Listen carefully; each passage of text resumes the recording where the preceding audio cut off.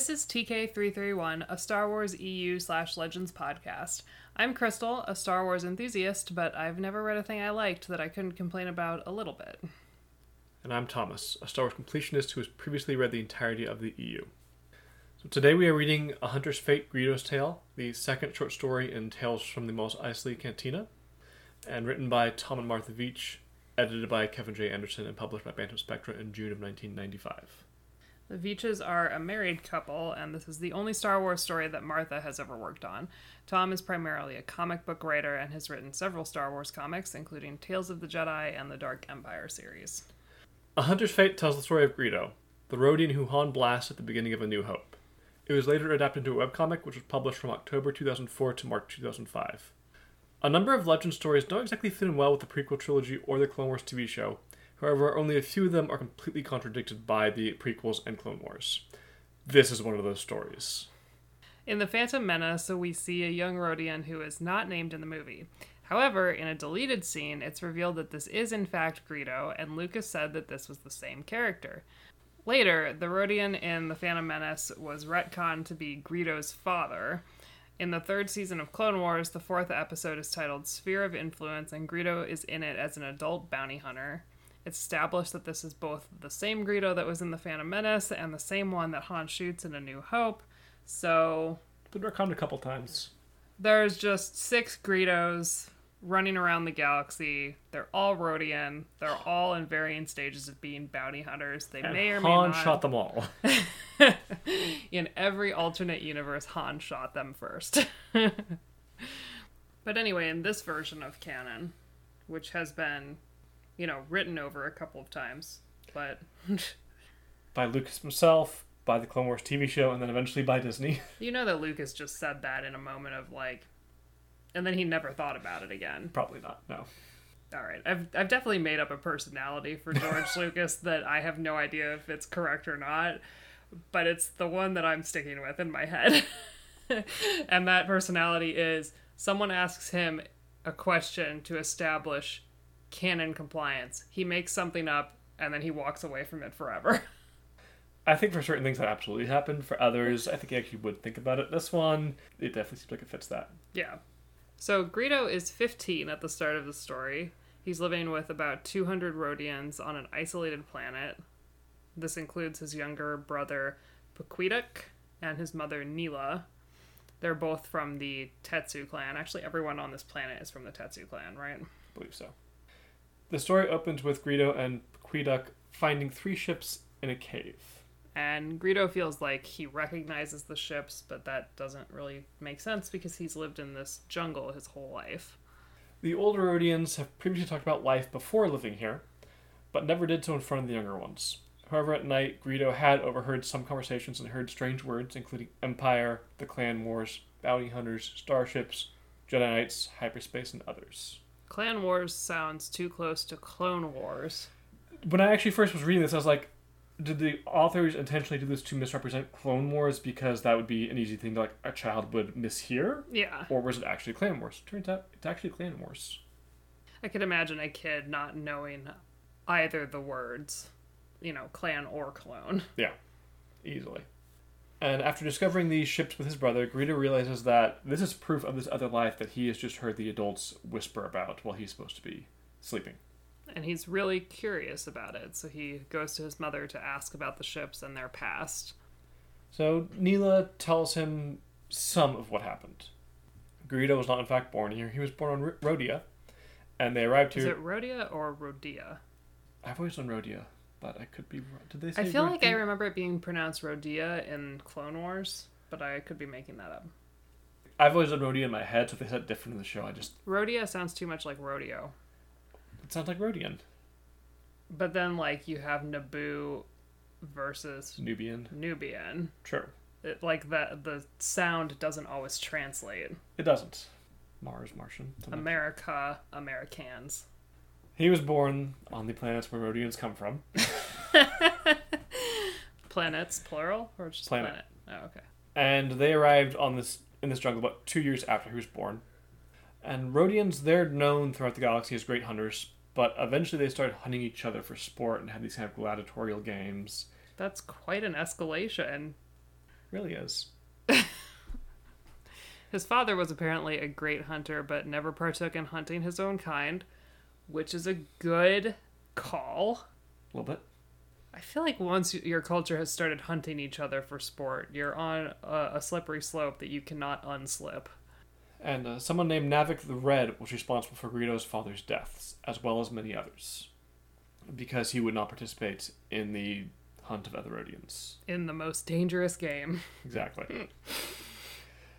So Neela and the survivors of the Tetsu clan ran and vowed not to tell the children what had happened until they were adults. So she's now breaking that vow, but kind of justifies it by saying that Greedo is almost as tall as his father was when he died. Greedo does ask about the Empire, but at that point, Neela stops the conversation and says, when you're older, you can hear about them. Of course, a month after Greedo finds the ships, Navik finds them. So the Rodians flee into the jungle as the village is massacred. About 20 surviving Rodians get to the ships, and 2 of the ships manage to get away. The third stays for any stragglers, but as it tries to leave, it's destroyed. It doesn't even get a chance to close the hatch before it is just exploded.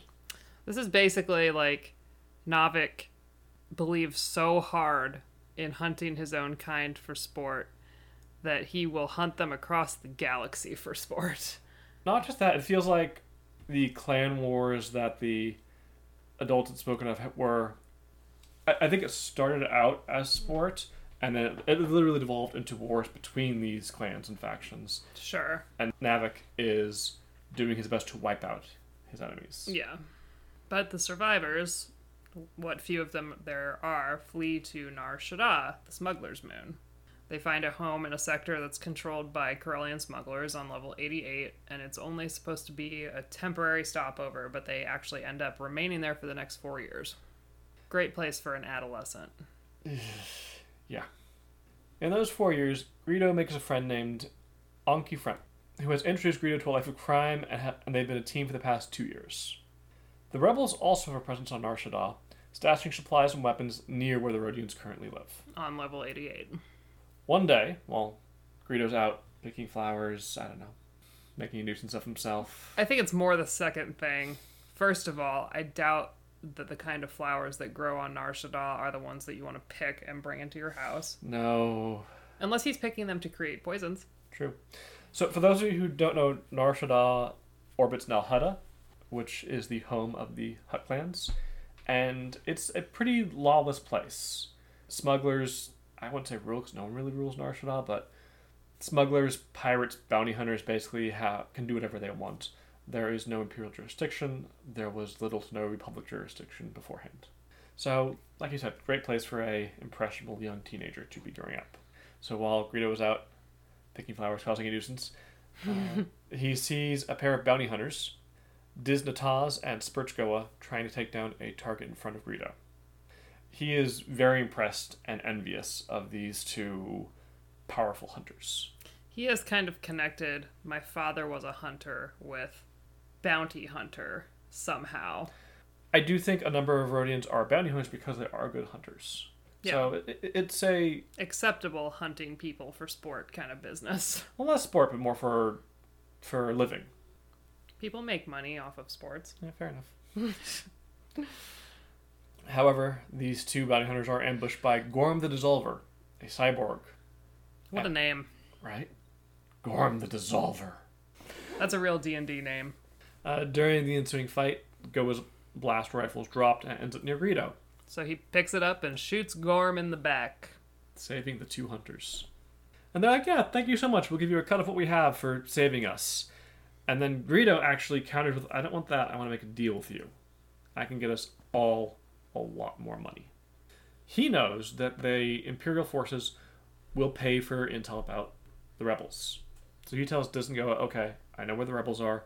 Take this information to the Empire, and we can all get paid. Because he doesn't really know who to contact in the Empire, but he figures these bounty hunters... they're going to be able to figure out in a way that a 19-year-old can't. Yeah.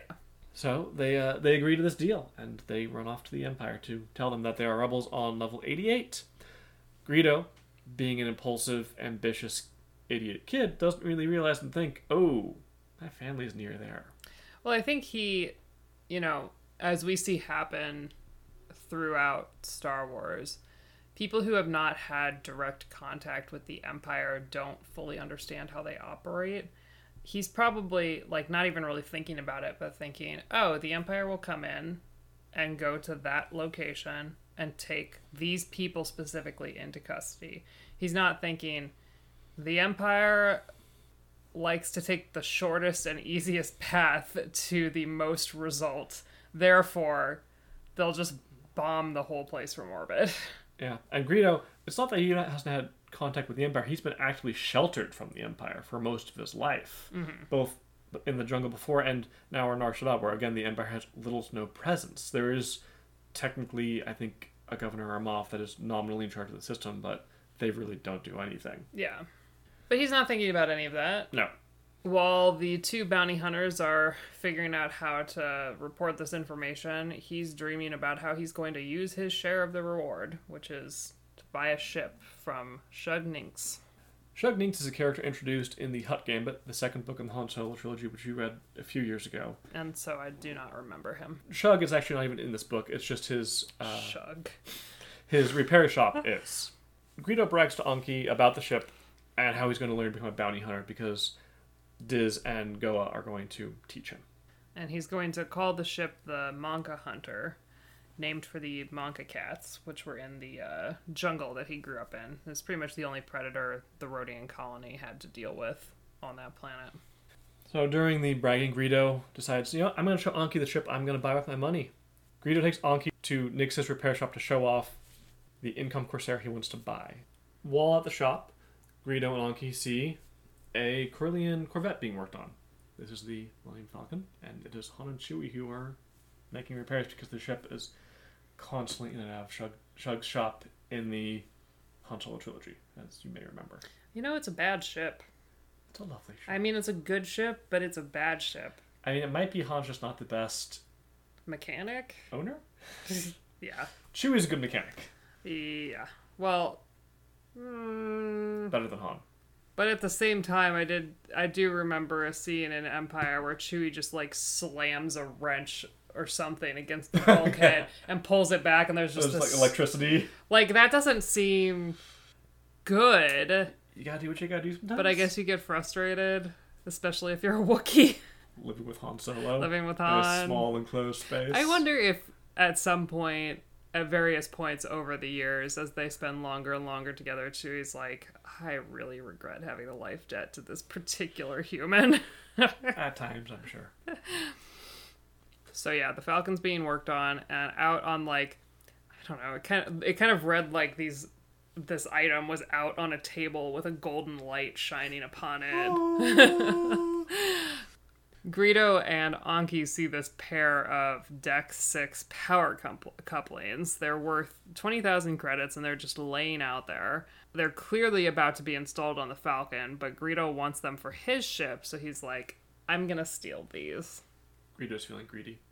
He's also feeling stupid. A little bit. But he's an adolescent on Nar Shaddaa, so what do you expect? Chewie stops the theft and is ready to rip some arms off, because that's what Chewie does. Han stops Chewie from severely injuring either of these two young miscreants. And instead, he gives Greedo a couple of burnt-out power couplings from the Falcon. The ones that they're taking off. Mm-hmm. Which humiliates Greedo. Han also takes Greedo's jacket. Right. For flavor. Han's kind of a jerk in this story. I mean, I don't really feel like he is. Well, he makes a comment to Chewie like, you've got to fix these young kids when they're young before they do something really bad. Like you're some old, ancient, battle-hardened warrior, Han. You're maybe mid-20s at this point. You're not that much older than Greedo. That's true. This is a me problem. I always get Harrison Ford's age confused with Han's age, because Harrison Ford was like 30 in A New Hope. But I think Han is a little younger than that, right? It's mid to late 20s, I forget his exact age. So his brain really has only just stopped maturing. And let's be honest, he's been hitting the head a lot in his life, I feel like. I don't think he's... Yeah. I'm not sure he ever fully matures. Yeah, it depends on which version of canon you read, I suppose. Actually, no, it doesn't. He doesn't mature in any of them. No, he really doesn't. Well, he takes like one step forward and then... Two steps back. Two steps back. And two then, forward. Yeah. Three back. Yeah. It's a process. It's really depressing. Anyway, like, those comments are kind of... He's being very, Snooty? Yeah, but at the same time, like, this kid just tried to swipe $20,000 worth of, come to think of it, stuff that Han probably also stole. Yeah. Never mind, he is a jerk. Yeah, he's not exactly a law-abiding citizen at this point in the timeline. No, he's not a paragon of moral standing. Not at all. Anyway, Greedo's humiliated by this whole exchange, because if he had been better at swiping stuff, or if he had at least had a good comeback for Han, but he doesn't. He's 19. Yeah. So Greedo runs away humiliated. Eventually he runs back into Goa, and he's expecting a really big payday for the information. 200 whole credits. Combined with the early humiliation, the disappointment he now feels, this is a really bad day for Greedo. And Yeah. I think he traces a lot of those bad feelings back to Han. Like, just this compounds what he's feeling towards him. Sure. But Goa has a better deal for him. He says, I see you're disappointed by this 200. I can give you 20,000 credits, but you're going to walk away and you'll never see me again. Or you take the 200 and I'll teach you how to be a bounty hunter. And he talks it up a lot. He's like, you're kind. They make great bounty hunters. I can really help you out. Bring you up to speed. Finger guns. Greedo accepts because he doesn't know any better. Yeah, he doesn't have any experience with, like, people conning him. I'm sure he has some because he's a petty criminal in Nar Shaddaa, but Sure. certainly not at this Not level. not this smooth of an operator. Even though I don't think Goa is particularly smooth. No, but compared to Greedo, Like, if this was a deal that was being offered to me, I would be like, I'll take the 20,000 credits, thank you, goodbye. But I recognize that I'm not the type of person who would ever have shot someone called Gorm the Dissolver in the back in a dark alley, so... I mean, in the right situation, you might.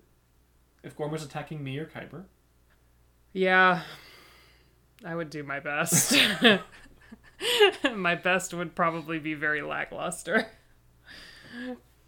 Goa thinks to himself that the fool kid fell for it, and all he has to do is teach him a few quote-unquote tricks of the trade, and Goa has just made a nice, tidy profit of 19,800 credits. It's a good day to be Goa. Convenient. We then switch to Vader, which was kind of a surprise inclusion in this story. Yeah, it was. It reminded me a little bit of Vader in Rogue One, not as artful. not as effective, Not as skilled. not as scary, but still, it's a very small scene, but it's a powerful one, I thought. Sure, it ties us back into, like, the main Star Wars conflict and shows us how much the Rebel versus Empire activity causes so much collateral damage. And how it's ramping up towards New Hope. Yeah. So, Vader is preparing for the attack on the Rebels, and he really wants to catch them by surprise. But, surprise doesn't happen, the Imperials attack, and a battle, really a slaughter ensues. The Rebels they're not ready for this. They're not prepared for what Vader sends at them. Yeah. And it's at this point, Greedo realizes, oh, I may have made a mistake, and he becomes suddenly concerned for his family. So he tries to go back to level 88, but the lift will not take him there. It's on so much fire. There is a window, though, so he can actually see what's going on, and he sees these rebels just being massacred by the stormtroopers. Yeah, what did you expect, kid? So, since he can't get back to his family, Greedo decides to leave, and while he is leaving, or while the lift is leaving, the entire sector just shakes as if it had been hit by an asteroid, is the description in the book. Which, bad, very bad. Yeah. Also, what happened to level 87 and level 89 if level 88 is getting pounded? They get to that. He runs into Dizengoa, and they tell him the imps are mad, and it is time to leave Nar Shaddaa for good. And again, for one more moment, Greedo is worried about his family. But the other two tell him, you know what? If you're going to be a bounty hunter, you have to tell them goodbye Sunday. Today may as well be that day. Yeah, like, it's not a profession where you get to keep loved ones unless you want them to die because of you someday.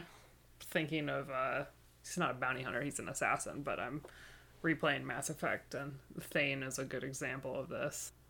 You kill a bunch of people for money, or you capture a bunch of people for money, and soon enough, some of the friends and associates of those people are going to want to kill or capture your family for money. As the three fly away, they look back and see about 20 levels just collapse because of the Imperial attack. That's rough, buddy. So there's 89 and 87. They're gone. And lots of others. Yeah. The group heads to Tatooine, and it turns out that Gorm, the Dissolver, who Greedo shot, is still alive and working there. Pays to be a cyborg. Yeah. I'm telling you. Really hard to kill him. But Gorm has another job, so Gorm just kind of ignores them. They also see Han. Oof. Greedo he's white hot mad at Han. Yeah. So stupid. He learns that Han is on Jabba's list. Not the nice list. The naughty list. Does Jabba have a good list? It's always in motion. Well, I think there might be like a good list in Jabba's head. Like the ones who are about to pay him or something, or he's about to collect the bounty on, or whatever. But for the people on that list, it's not good for them. Mm-hmm. Maybe like his favorite bounty hunters, like Fett, might be on the good list. Maybe. Regardless, Greedo dreams of revenge for the humiliation he received for Han, so he would like to take that item on Jabba's list. So the three head for Jabba's palace, and Go apparently can speak just perfectly fluent Huttese. Because he knows you really need to impress Jabba, and the easy way to do that is to speak in his language and not use the droid. Because he hates the droid. Greedo is given the task of collecting Han, and Go is going to help him because this is Greedo's first real job. Diz wants nothing to do with Han. Yeah, he's scared of what will happen. Yeah. Because he thinks Han's too lucky. He's got a Wookiee who will really mess you up if you get in the way. And just, yeah, he's heard stories. He's like, I'm just nothing to do, Han, you two have fun. He goes off and gets his own job. And we also learn that the story that Jabba has heard is that Han was boarded and had to dump his spice. However, what Jabba believes is that that's a lie, and Han actually just sold the spice and kept the money for himself. So Jabba, he wants his money. So he wants Han alive because you have a harder time collecting money from a dead person? Yeah. I guess if they don't keep all their money conveniently on their person, then yeah, it's easier to collect from a live article. So Greedo confronts Han at the Falcon. Han says that he has the money and will hand it over the next day, and he'll even give an extra cut of 4,000 credits to Greedo. And Greedo's like, oh yeah, buddy, I'm a great hunter. And Goa's like, Han is stalling you. Like, he doesn't say this, but Goa must be thinking, I'm a con man. I know what Han is doing. And Greedo's like, no, it's cool. He's going to give me 4,000. Goa just... I imagine the Picard facepalm Yeah. at this moment. Yeah. Goa also points out two Rodians to Greedo, and says that Greedo should meet them, as they may be able to teach him a few tricks that Goa can't, being fellow Rodians. Did you start getting suspicious at this point? Oh, absolutely. Yeah. Because we've seen them a few times since arriving on Tatooine. Greedo has avoided them, properly fearing for his life because of what happened with his clan. At this point, as far as we know, he is the last surviving member of the Tetsu clan. Yeah. So Greedo actually waits at the hangar for Han the next morning because that was the established meeting place. But Han never shows. Shocking. Who saw that coming? So instead, Greedo goes to harass Han while he's eating breakfast. They talk, Greedo has his blaster drawn, demands Han gives him the money right now. But Chewie intervenes. Han takes the blaster, removes the power core, and hands the useless piece of metal back to Greedo. Another embarrassment. Yeah, Greedo was between this, the lie of the money, the power couplings. Greedo's just really just having it up to here with Han. Yep. Greedo and Goa go back to Jabba, and Jabba, he's not happy. Jabba is very upset that Greedo has failed to collect and deliver the money to him. And Goa pleads for Greedo to have another chance. Says, let Greedo kill Han and take the ship as payment. That'll be easier than talking the money out of him. And for criminals and bounty hunters, that's a reasonable replacement. Yep. So Jabba agrees, but he also raises the price on Han's head to 100,000 credits and makes an open bounty. So even if Greedo can't get Han, Someone will. Or not. that eventually does in a few years. Takes a while. It does. Real delayed gratification for Jabba. At this point, we also learn that Diz has left Tatooine behind. He's hitched a ride with 4-LOM and Zuckuss. Zuckuss. Zuckuss is a Gand, Zuckuss. your favorite species. What a name. We actually see them in Empire, briefly. Really? They're on that shelf of bounty hunters with Bosk, Fett in the other. A shelf of bounty hunters. Is that what you called it? I don't know. What would you call it? They're standing on the walkway Yeah. above the command pits. Mm-hmm. It's not a shelf. May as well be. You made it sound like Vader has these, like, Gashapon Ball bounty hunters up on a shelf that he, like, takes down and activates and they grow to life size. I mean, This is a wonderful theory that I've just created. what a theory. But in some ways, it kind of is that. Like, he's got them on display showing the Imperial forces, you're not good enough. They're going to do the job that you couldn't do. Sure, but I personally just wouldn't try to put a bounty hunter on a shelf. I mean, neither of us is Vader. It's not the same as Elf on a shelf. So Goa and Greedo go to the cantina where they see Obi-Wan in action, cutting off an arm. And Goa actually recognizes him as a Jedi. And Greedo recognizes that word from his childhood. Yeah. And finally has a kind of still pretty vague idea of what a Jedi is, but at least has a face and a weapon to it, the name. I mean, honestly, they're basically like a fancier Wookiee to him. They cut off arms with a lightsaber instead of ripping them off. I mean, that sounds nicer, doesn't it? Does it? Either way, your arm is off. I think I'd rather clean cut than be torn off. That, in A New Hope, they had not figured out that lightsabers cauterize, so it did not look like a clean cut. Alright, fair enough. Very bloody. It was like his arm was chopped off with a sword, basically. Just a metal sword. Yep. And then Obi-Wan and Luke go over and talk with Han. It happens in the movie, of course. And Greedo sees this, and he's like, I'm just going to wait my turn. I don't want to Wait my turn to murder the man. I don't want to have to deal with the dude with the... Laser sword. Yeah, that's... The delimmer. Yeah, that seems bad. While waiting, the two Rodians, who Goa pointed out earlier, approach, and Goa introduces them as Thuku and Nish. They talk for a bit. Thuku warns Greedo that Han has killed some of Jabba's goons and warns Greedo that he could easily be next, but Greedo says he isn't worried. He has Goa for backup. Goa's got my back? Nothing wrong going to happen here. Knowing what we know in the movie, that's, what's going to happen with Goa? Greedo gets up to go confront Han, and as he does, he has a vision of his dead family, his mother and his brother. Well, presumably dead. We don't actually see them die on page, but... I guess no one on Nar Shaddaa is running, like, search and rescue teams for those 20 levels, huh? No. I mean, there might be a few who do get help, but I think for those who are at the center of the Imperial attack, I think it's safe to say they're just gone. And in this vision, Neela is sad, but happy also. I wonder why. Yeah. So Greedo goes to confront Han, and Goa just watches. He sees the blaster come out of Han's holster. He knows exactly what's about to happen, but he does absolutely nothing as Han shoots Greedo. So nothing happens to Goa. He just sits there and lets it happen. He just watches. And then we understand why. Yeah, Though I think you could have guessed why at this point. The story ends with Goa meeting up with those two Rodians, Thuku and Nish. Apparently, as a member of the Tetsu clan, there was a bounty on Greedo, and he was collecting it from these two Rodians.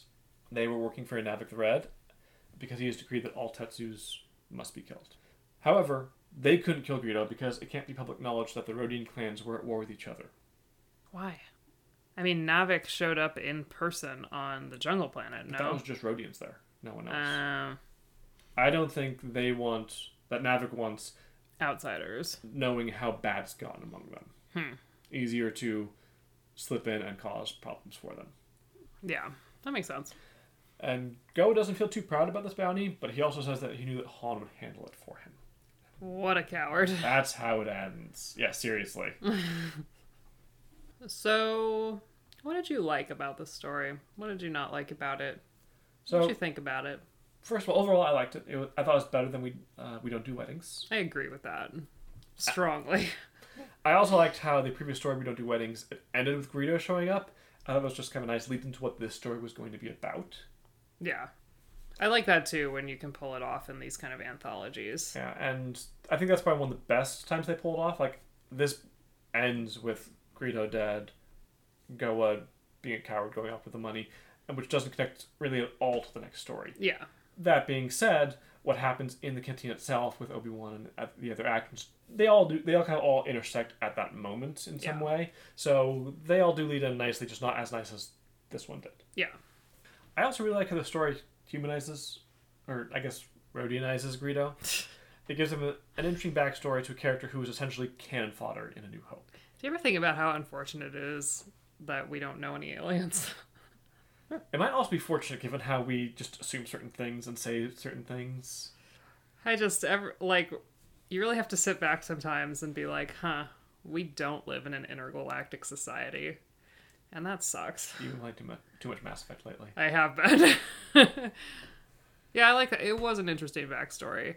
Again, in contrast to We Don't Do Weddings, I actually felt like Greedo took lots of actions in this story. He's not just reacting to things, he's a driver of the plot. He turns in the rebels on level 88 on Nar Shaddaa. He takes that shot and thus gets involved with the bounty hunters. It's not like stuff is just happening to him.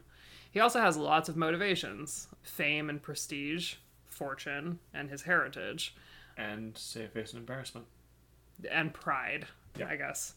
A certain teenage arrogance. Kind of like Anakin. And I thought both of these things, the fact that he has he has solid motivations and he is a plot driver, made the story way more zippy than We Don't Do Weddings. He sees opportunities, he takes them. They don't go well, but he's like 19-ish. And since it seems like Rhodians have a similar maturity rate to humans, it's unsurprising to me that he errs so badly in so many places. Like, he doesn't yet have the life experience to fully think out the consequences of his actions before they happen. So he doesn't think about the fact that his family is also on level 88 and what the Empire might do to them. He also doesn't have enough wisdom to know that Goa is conning him.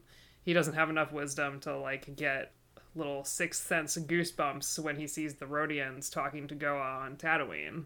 Well, that one he has a little bit of sixth sense on. But then he discards it. Yeah. Because they make a show of, like, nodding to him or something. And he also thinks that Goa has his back. Yeah. Which that's where he really... Yeah. Yeah. These errors all kind of compound. And then he has this pride that very easily leads him astray. Han embarrasses him for attempting to steal, so he forms this petty vendetta, which ultimately leads to his demise because of his desperation to show up Han and to, like, get back on top. So one complaint I do have about this story is how similar the aging process for Rhodians is to humans. They are a vastly different species. I would have liked the maturing and aging process to be something that doesn't mirror ours so much. And this is a issue with the wider Star Wars universe, not just this story, but for whatever reason in this story I really noticed it. I think that's because we see Greedo as this wide-eyed 15-year-old. We see him as this petulant, prideful 19-year-old. And it just really reminds me of human teenagers at those ages. So I think I would have liked his to be either younger or older, whichever, I don't care, but just a different maturing process than what you and I went through. Either a shorter or longer lived species. Yeah, one thing I liked about Mandalorian so much is Grogu is 50 and he's still a baby. Or, Chewie is 250, give or take, around this time. Clearly, he's had a different aging and different maturing process than Han had. And I would like to see more of that kind of difference in Star Wars, I guess. I do see where writers are coming where they're coming from when they are reluctant to create a shorter or longer lived species. It is hard for us as humans who have a very, we know our lifespans, right? Give or take. We know our average, what happens on average in a human lifespan, right? But think about when you have a species that lives for 1,000 years, or a species that only lives for 30 years. A kind of Solarian versus Yoda. I was going to say Asari or Krogan. Asari or Krogan, but I was trying to pull Star Wars back into it. It's hard, I think, to justify how prominent of a place humans have in the galaxy when they don't have the same amount of time that a longer lived species would have to establish alliances, shore up their economic fortitude, all of that kind of stuff. It really seems like a species that is longer lived than humanity, unless they have other drawbacks, would be much more established and dominant in the galaxy. But instead in Star Wars, what do we see? We see a lot of human-focused drama. So I understand the temptation to make other species similarly, quote-unquote, short-lived, because otherwise you get into this cascading, like, world-building problem. I get that. Anyway. I still just... It would have been nice if it was a little bit different. That's all. Yeah, I agree with you. I think it's more interesting when species have a very different, not just maturing and aging process, but family structure, society structure. Like, in this way, the Geonosians are really interesting, right? Because they're this, like, hive. Yeah. Yeah, we definitely...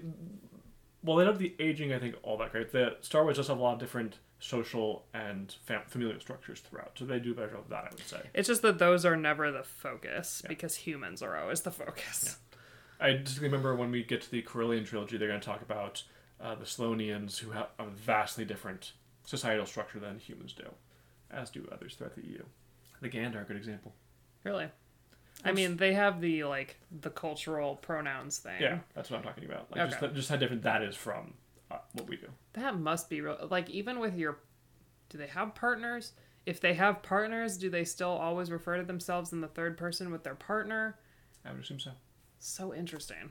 Anyway, back to A Hunter's Fate. I very much enjoyed Shug Nings's shop being in this, even though Shug himself wasn't. It was a nice little connection to the Han Solo trilogy, which I personally just really love. And just, it's a good way to connect... Try and interconnect. Yeah, just it connects things to the wider EU, which at this point in the 90s was kind of hard to do because things were written so out of order. So these little things, connections like this, I've always really appreciated. Yeah, it's one of the few things that can ground the stories. I also thought that the clan wars among the Rodians was a cool piece of world building, especially since it's set up so early in the story and then it pays off in the end when Greedo is killed. Yeah, I thought they were fascinating, but I wish we saw more about it. I'm pretty sure this is the only story in Star Wars about the Clan Wars. I don't think there's another EU story about it, which is sad. And, like, you could have, like, made that more prominent by having Greedo be older. Yeah, that would have been an easy way to do it. Like, he could have grown up in the Clan Wars and been one of the adolescents when they escaped. Yeah. Or if that episode in Clone Wars that he shows up in as an adult, if that had been referenced there somehow. Mm-hmm. Yeah, lots of ways. Like I thought Navik the Red was an interesting villain, but he was not around enough to be a memorable one. And I think he actually could have been if we got more of this in the future. And more of, like, besides the fact that their people just started hunting each other for sport, there has to be a little bit more motivation for Navik. A little bit more, like, drive than that. So yeah, he was a very off-screen villain. Yeah. I also would like to see more of the Rodian's life on Nar Shaddaa before the Empire struck. There's a good 4 years there where just, we don't know much. We know that Greedo and his friend Anki, they've been together for about 2 years, but other than that, we really don't have a sense of the history of what was going on with them in those 4 years. And I would have liked to see a little more of that. Poison flower picking. Yeah, exactly. So, I liked this story. It was interesting. It was an interesting version of Greedo, but to me, this version of Greedo doesn't match well with the one we saw, or maybe just the one that I saw in A New Hope. I imagined Han and Greedo having much more bitter of a history than just... And that was just based on the way they talk to each other before Han shoots in that scene. Yeah, I bet you have. Yeah. There's a lot of vitriol, I thought, especially from Han's side. So I thought it would have been something more than just a couple of annoying encounters and what basically amounted to a petty grudge from a kid. Like, that Greedo would be the sole one driving the animosity, and that Han is just kind of like, why are you so obsessed with me? I imagined that Greedo was older, more hardened, more established in his career than this poor idiot kid. I sort of imagined that only a certain type of hunter, basically like a Boba Fett peer, would be good enough and or stupid enough, or both, to try and collect Han. So the Greedo we see in Clone Wars matches up better with what you imagine. Yeah. Part of this also could be like Greedo's side of the conversation is in Rodian during that scene, I suppose, or is it in Hutt?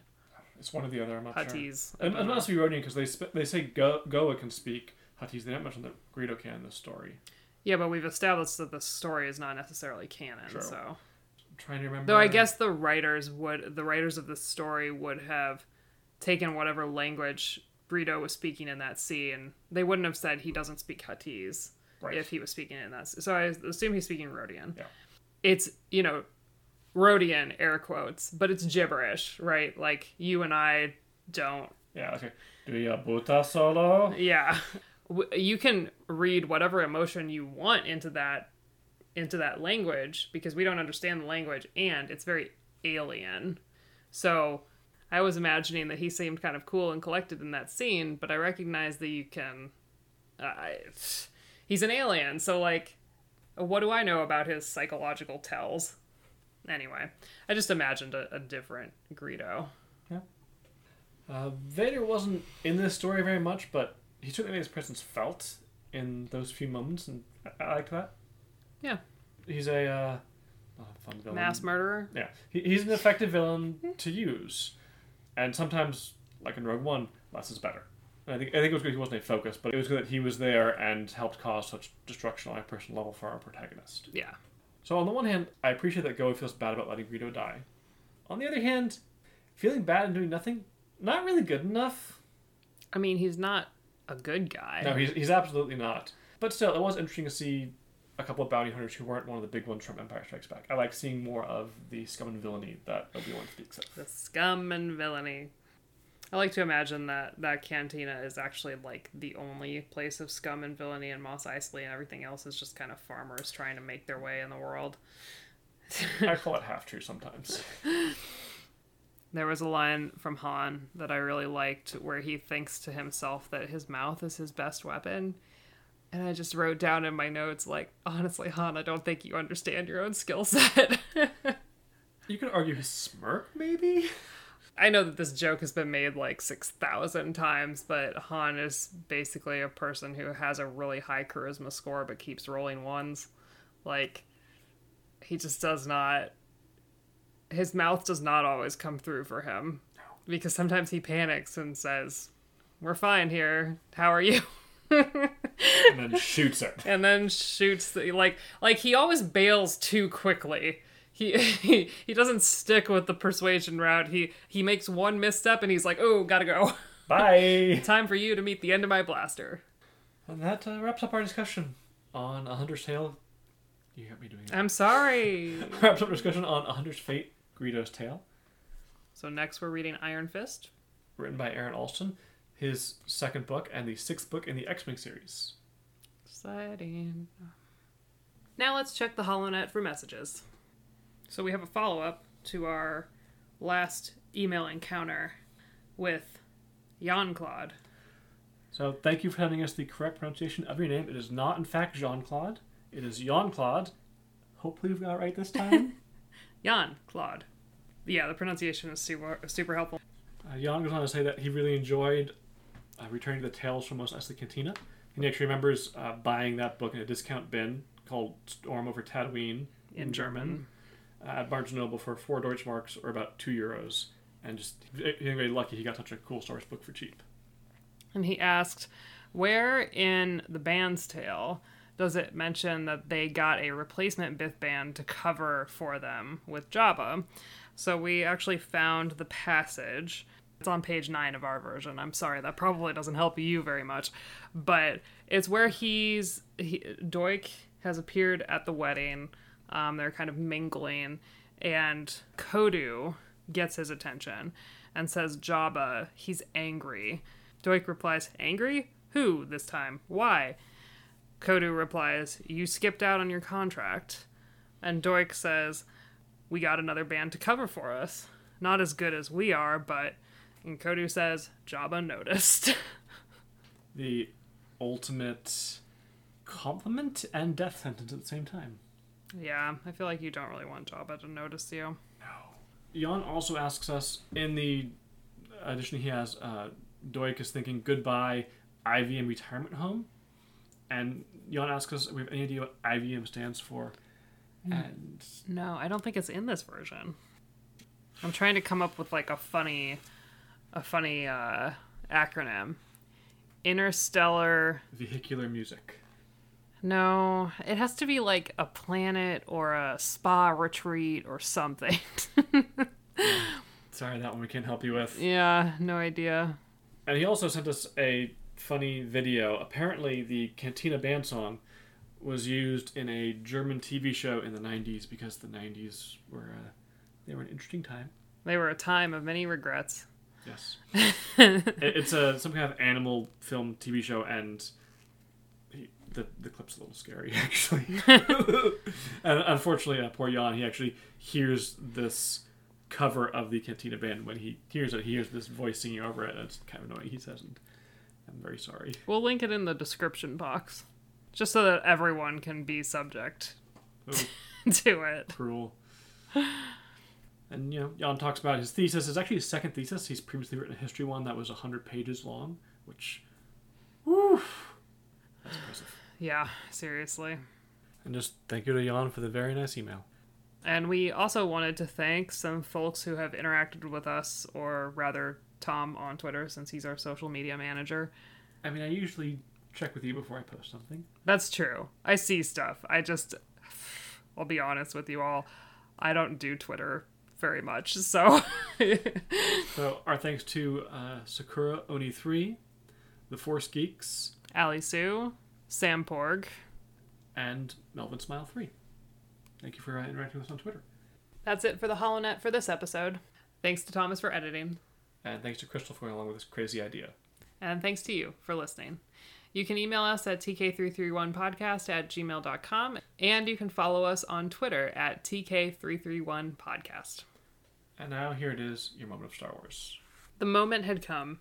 Greedo felt a mixture of fear and excitement. He closed his eyes and gathered his energies. Suddenly his mind filled with a bright image of a jungle world, dripping green neon leaves, a gathering of little huts, and busy, half-naked green bodies. He saw himself and his brother Pequiduk running under the tall tendril trees, running toward the village. He saw his mother standing in the clearing waiting for them. He saw himself and his brother run to her, and she held out her arms and hugged them both. Then he was inside the vision, looking up into her huge eyes. She was crying. "What's the matter, Mother? Why are you sad?" "I am sad and I am happy, Greedo. I am sad because of what must happen. I am happy because you are coming home."